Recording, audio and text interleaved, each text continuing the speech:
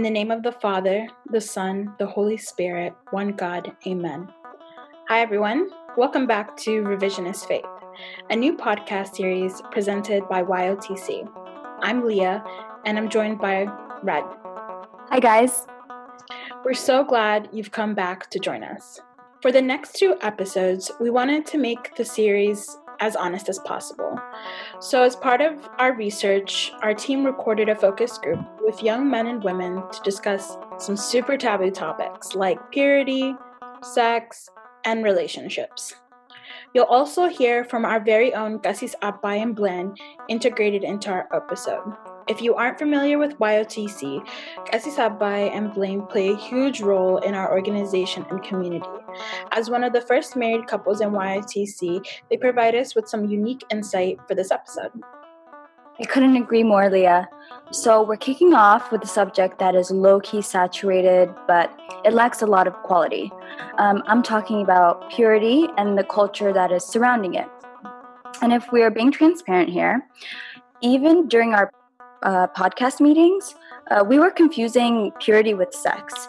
And the dialogue surrounding purity has been watered down and attaching purity to 1, your value, and 2, a physical event. In addition to purity being centered around abstinence, we also see purity culture in the way we discuss how women dress or how they conduct themselves, and even in the way that we discuss purity through the lens of eternal damnation, and so much more. And so these structures that make purity culture encourage stigma and shame often. And to cope with the discomfort of what living in purity means, we often find ourselves revising our faith. We'll learn what the faith really teaches us about living in purity, and then give you real-life applications to free ourselves from the shame, guilt, and isolation that purity culture has offered us.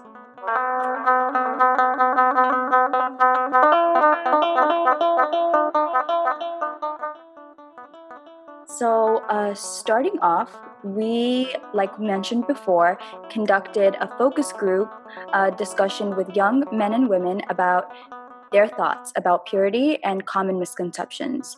It was a great way to hear different perspectives, and we would like to share this clip with you.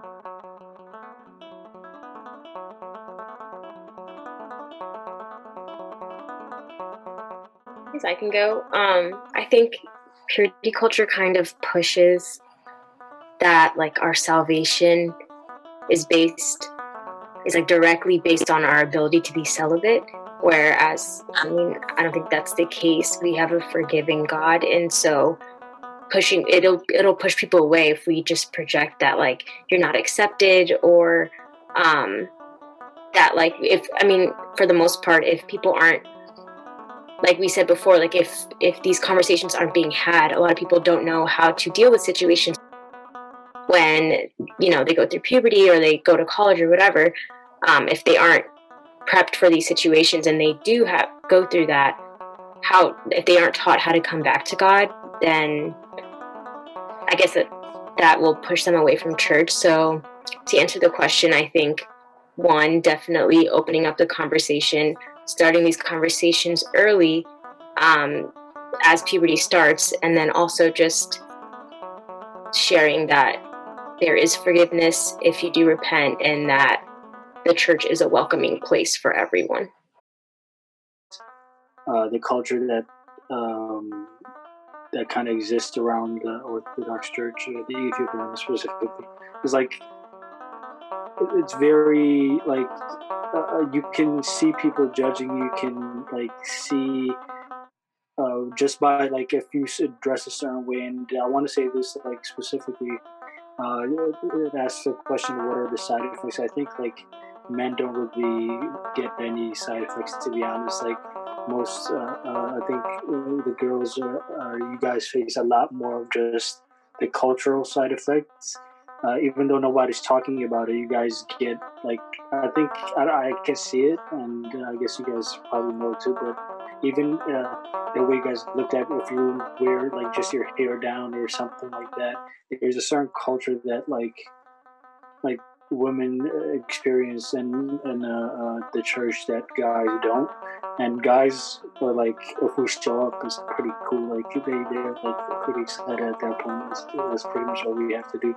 So like, just even going to church can be a challenge for you guys with just that aspect. So like, it's not just like the fact that they talk about it. It's just, even if you don't talk about it, it's like there's a lot of non-said things that are like, I don't want to say like drives people out, but probably does. But like, it shouldn't exist. Either talk about it or like don't let it affect.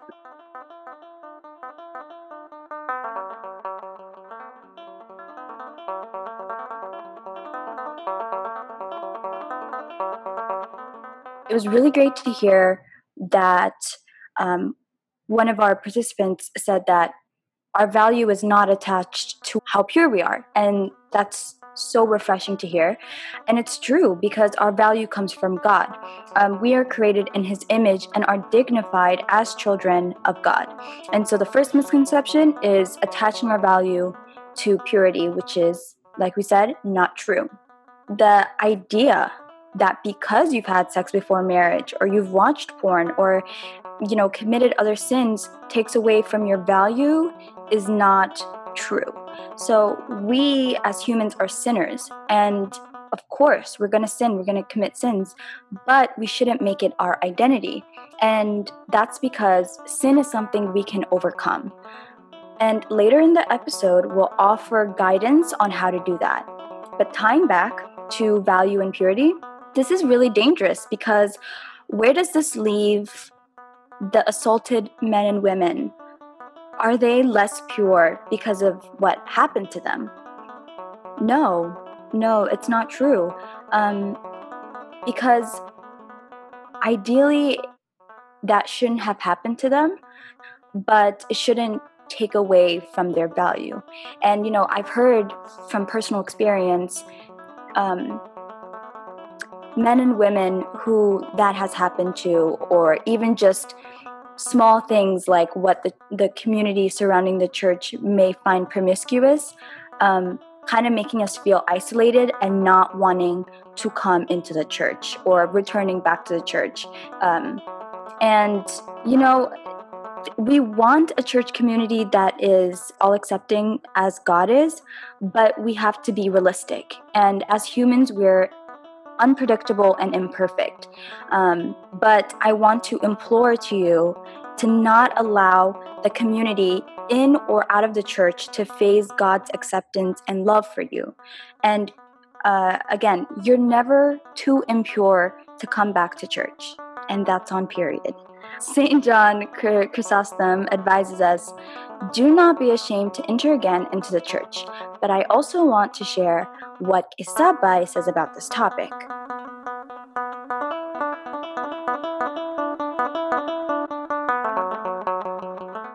Yeah, definitely. I echo that, but at the same time, I want to add one of the other things is the misconception, especially for the youth and people that grew up in here, or mostly just know the faith in a cultural lens.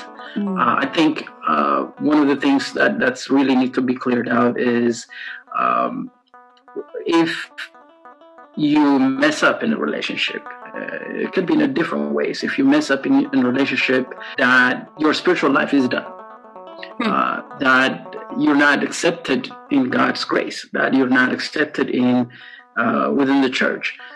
And I think that's a very, very high misconception in our generation, I believe, and rightfully so, because of the things how in culturally that mostly we focus on the outside appearances, the outside spiritual activities. So if a person mess up, then coming back to the church, that may feel like a very high hill to go, because now they're going to be judged. Now they're going to be the way that God is depicted to them is, a God that is wrathful, a God of condemnation, and mostly that. So I think it needs to be cleared out that yes, our church teaches us to spiritually strive to perfection. And we strive to perfection, but since we are living in a fallen world, there may be times that we fall short of the expectation of the church teaching and the expectation of the commandments and all of those. But especially the young generation should truly take heed that God is all acceptable. It accepts everyone who comes in a repentant heart towards Him. It doesn't matter how wrongful you are. It doesn't matter how much you mess up. As long as you have a contrite heart and you get closer to God, He truly accepts you. So I think that's one of the highest, the big misconception that I can think of. You know, I really enjoyed hearing Cassis talk about, you know, the gap in providing support for EOTC practitioners on their journey to purity. It's really refreshing to have a faith leader kind of come out and say that, and how, you know, we really do need to think about how we can create more safe spaces and access to information, which kind of moves us forward in thinking about purity as a physical event, right?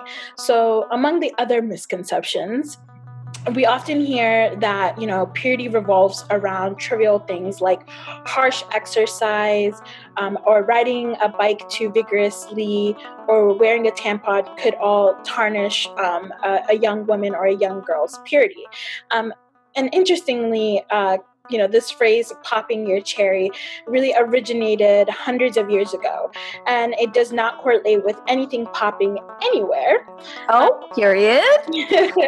And, you know, as someone who works within the reproductive health community, this misconception, you know, is also not physiologically accurate, and has been substantiated by research as well. And so just thinking about, you know, no matter how long ago this phrase originated, kind of the social stigma around this phase is still relevant today. And this toxic culture of shame, guilt, and judgment we've created as a byproduct of misunderstanding what living in purity actually means is harmful.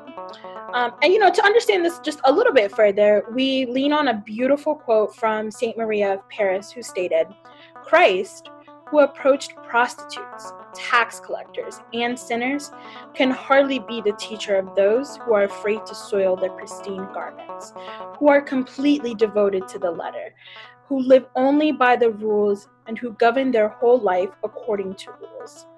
You know, this really reminds us that Christ's love and forgiveness is greater than any social or societal chain and structures. And even though there is judgment that comes from those who are afraid to look at their own sins, it's really important to remember that we must be compassionate and we also must be forgiving.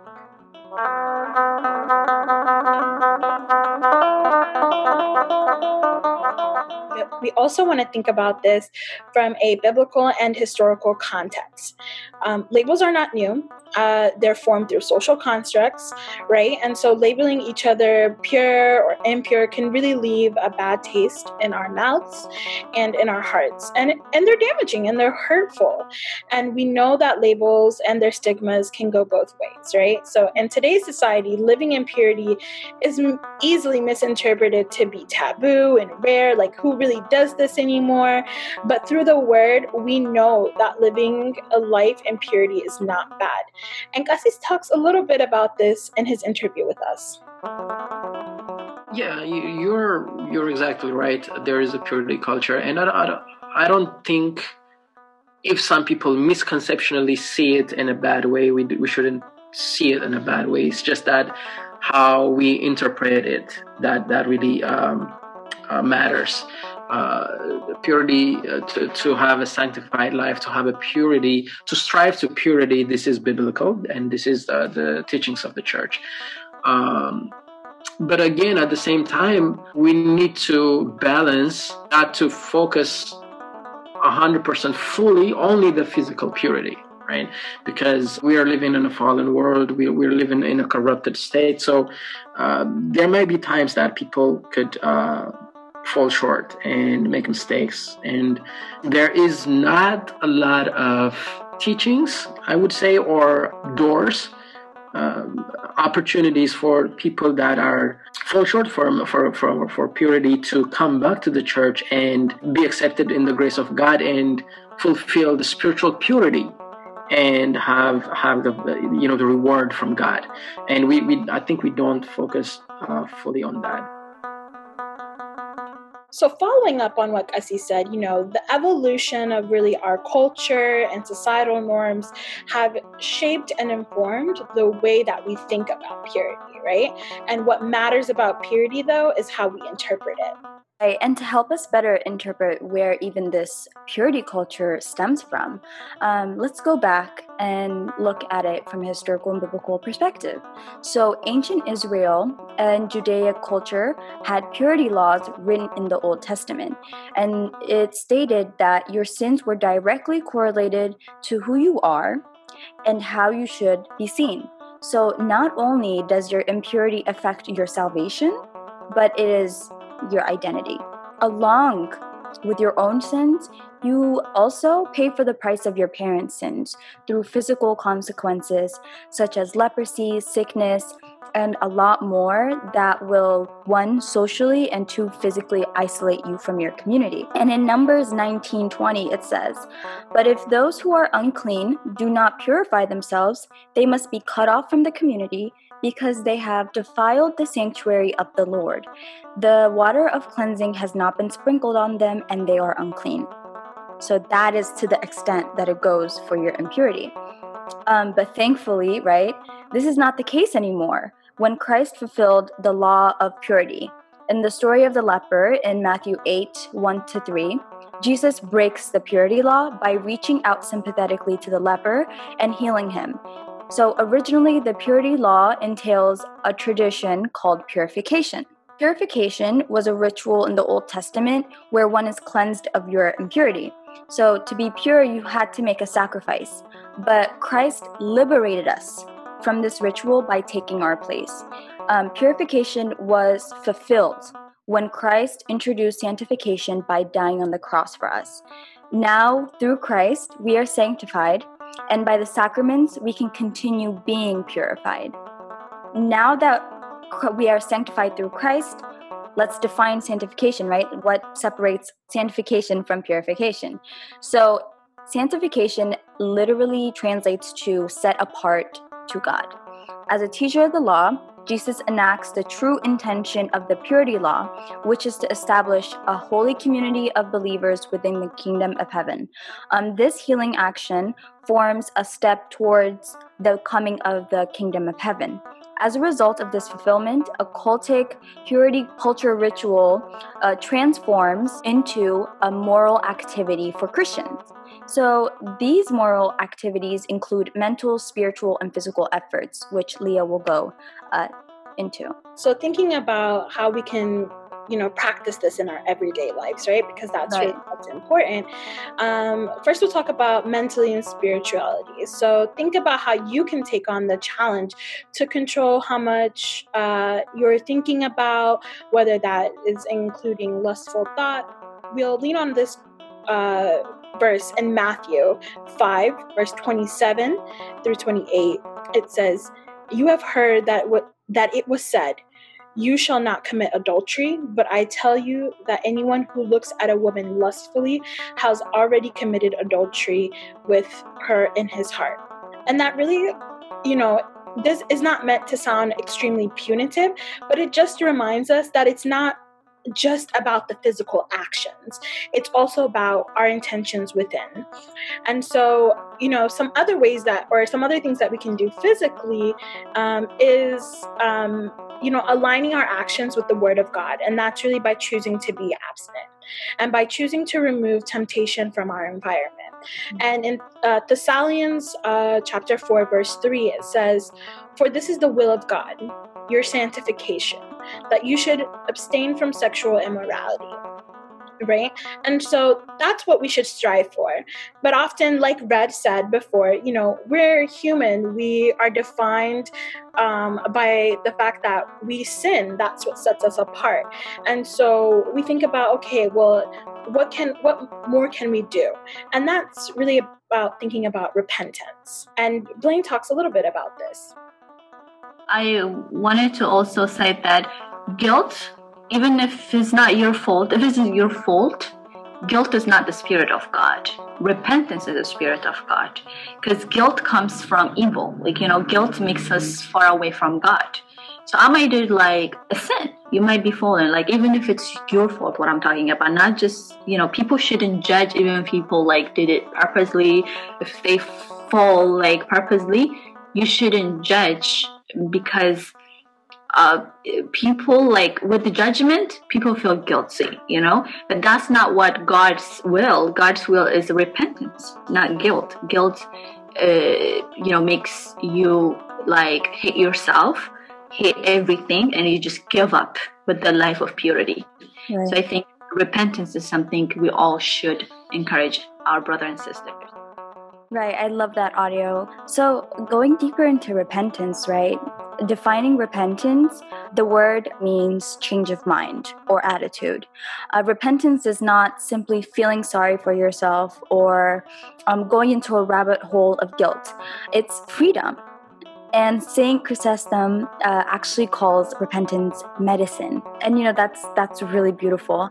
And one of my favorite quotes, it was during, Leah, do you remember? It was during our podcast meeting, and Nati, who was a host last season, brought up this quote from Pope Shenouda III's The Life of Repentance and Purity, which he says, God will not ask you, why did you sin? He will ask you, why did you not repent? Isn't that fire? It literally is the best. Literally. It does stick with you. It's one of those quotes that is just so great.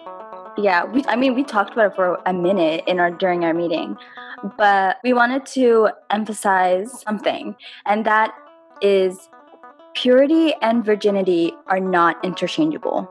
Just because you've lost one doesn't mean you've lost the other. Purity is a journey that you are constantly working on, and now you have a new identity. Yeah. And so it's important to think about, well, now that I have this new identity, how do I really maintain it? Mm-hmm. And we're human, like we've been saying this whole episode, we'll fall. But the important thing is that we don't dwell in that sin, and that we get right back up, and that we remember what our journey is truly about. And we learn that sacraments purify us. So repent and do the sacrament of confession. And in 1 John chapter 1, verse 8 through 9, talks about how everyone sins, right? The practice of repenting and confessing our sins is, however, an establishment of our spiritual growth towards righteousness. So it is important that we think about all of the things that we can do. And one thing I really want to emphasize is that moving forward, we really need to think about how we center our decisions around Christ, because we know that Christ always has our best interest in mind and heart, and that he never gives us more than we can handle. And if we center our decisions around Christ, that means that we trust his wills for us, and we know that we will be okay in the end. And, Blaine explains this a little bit further. Having God is your security.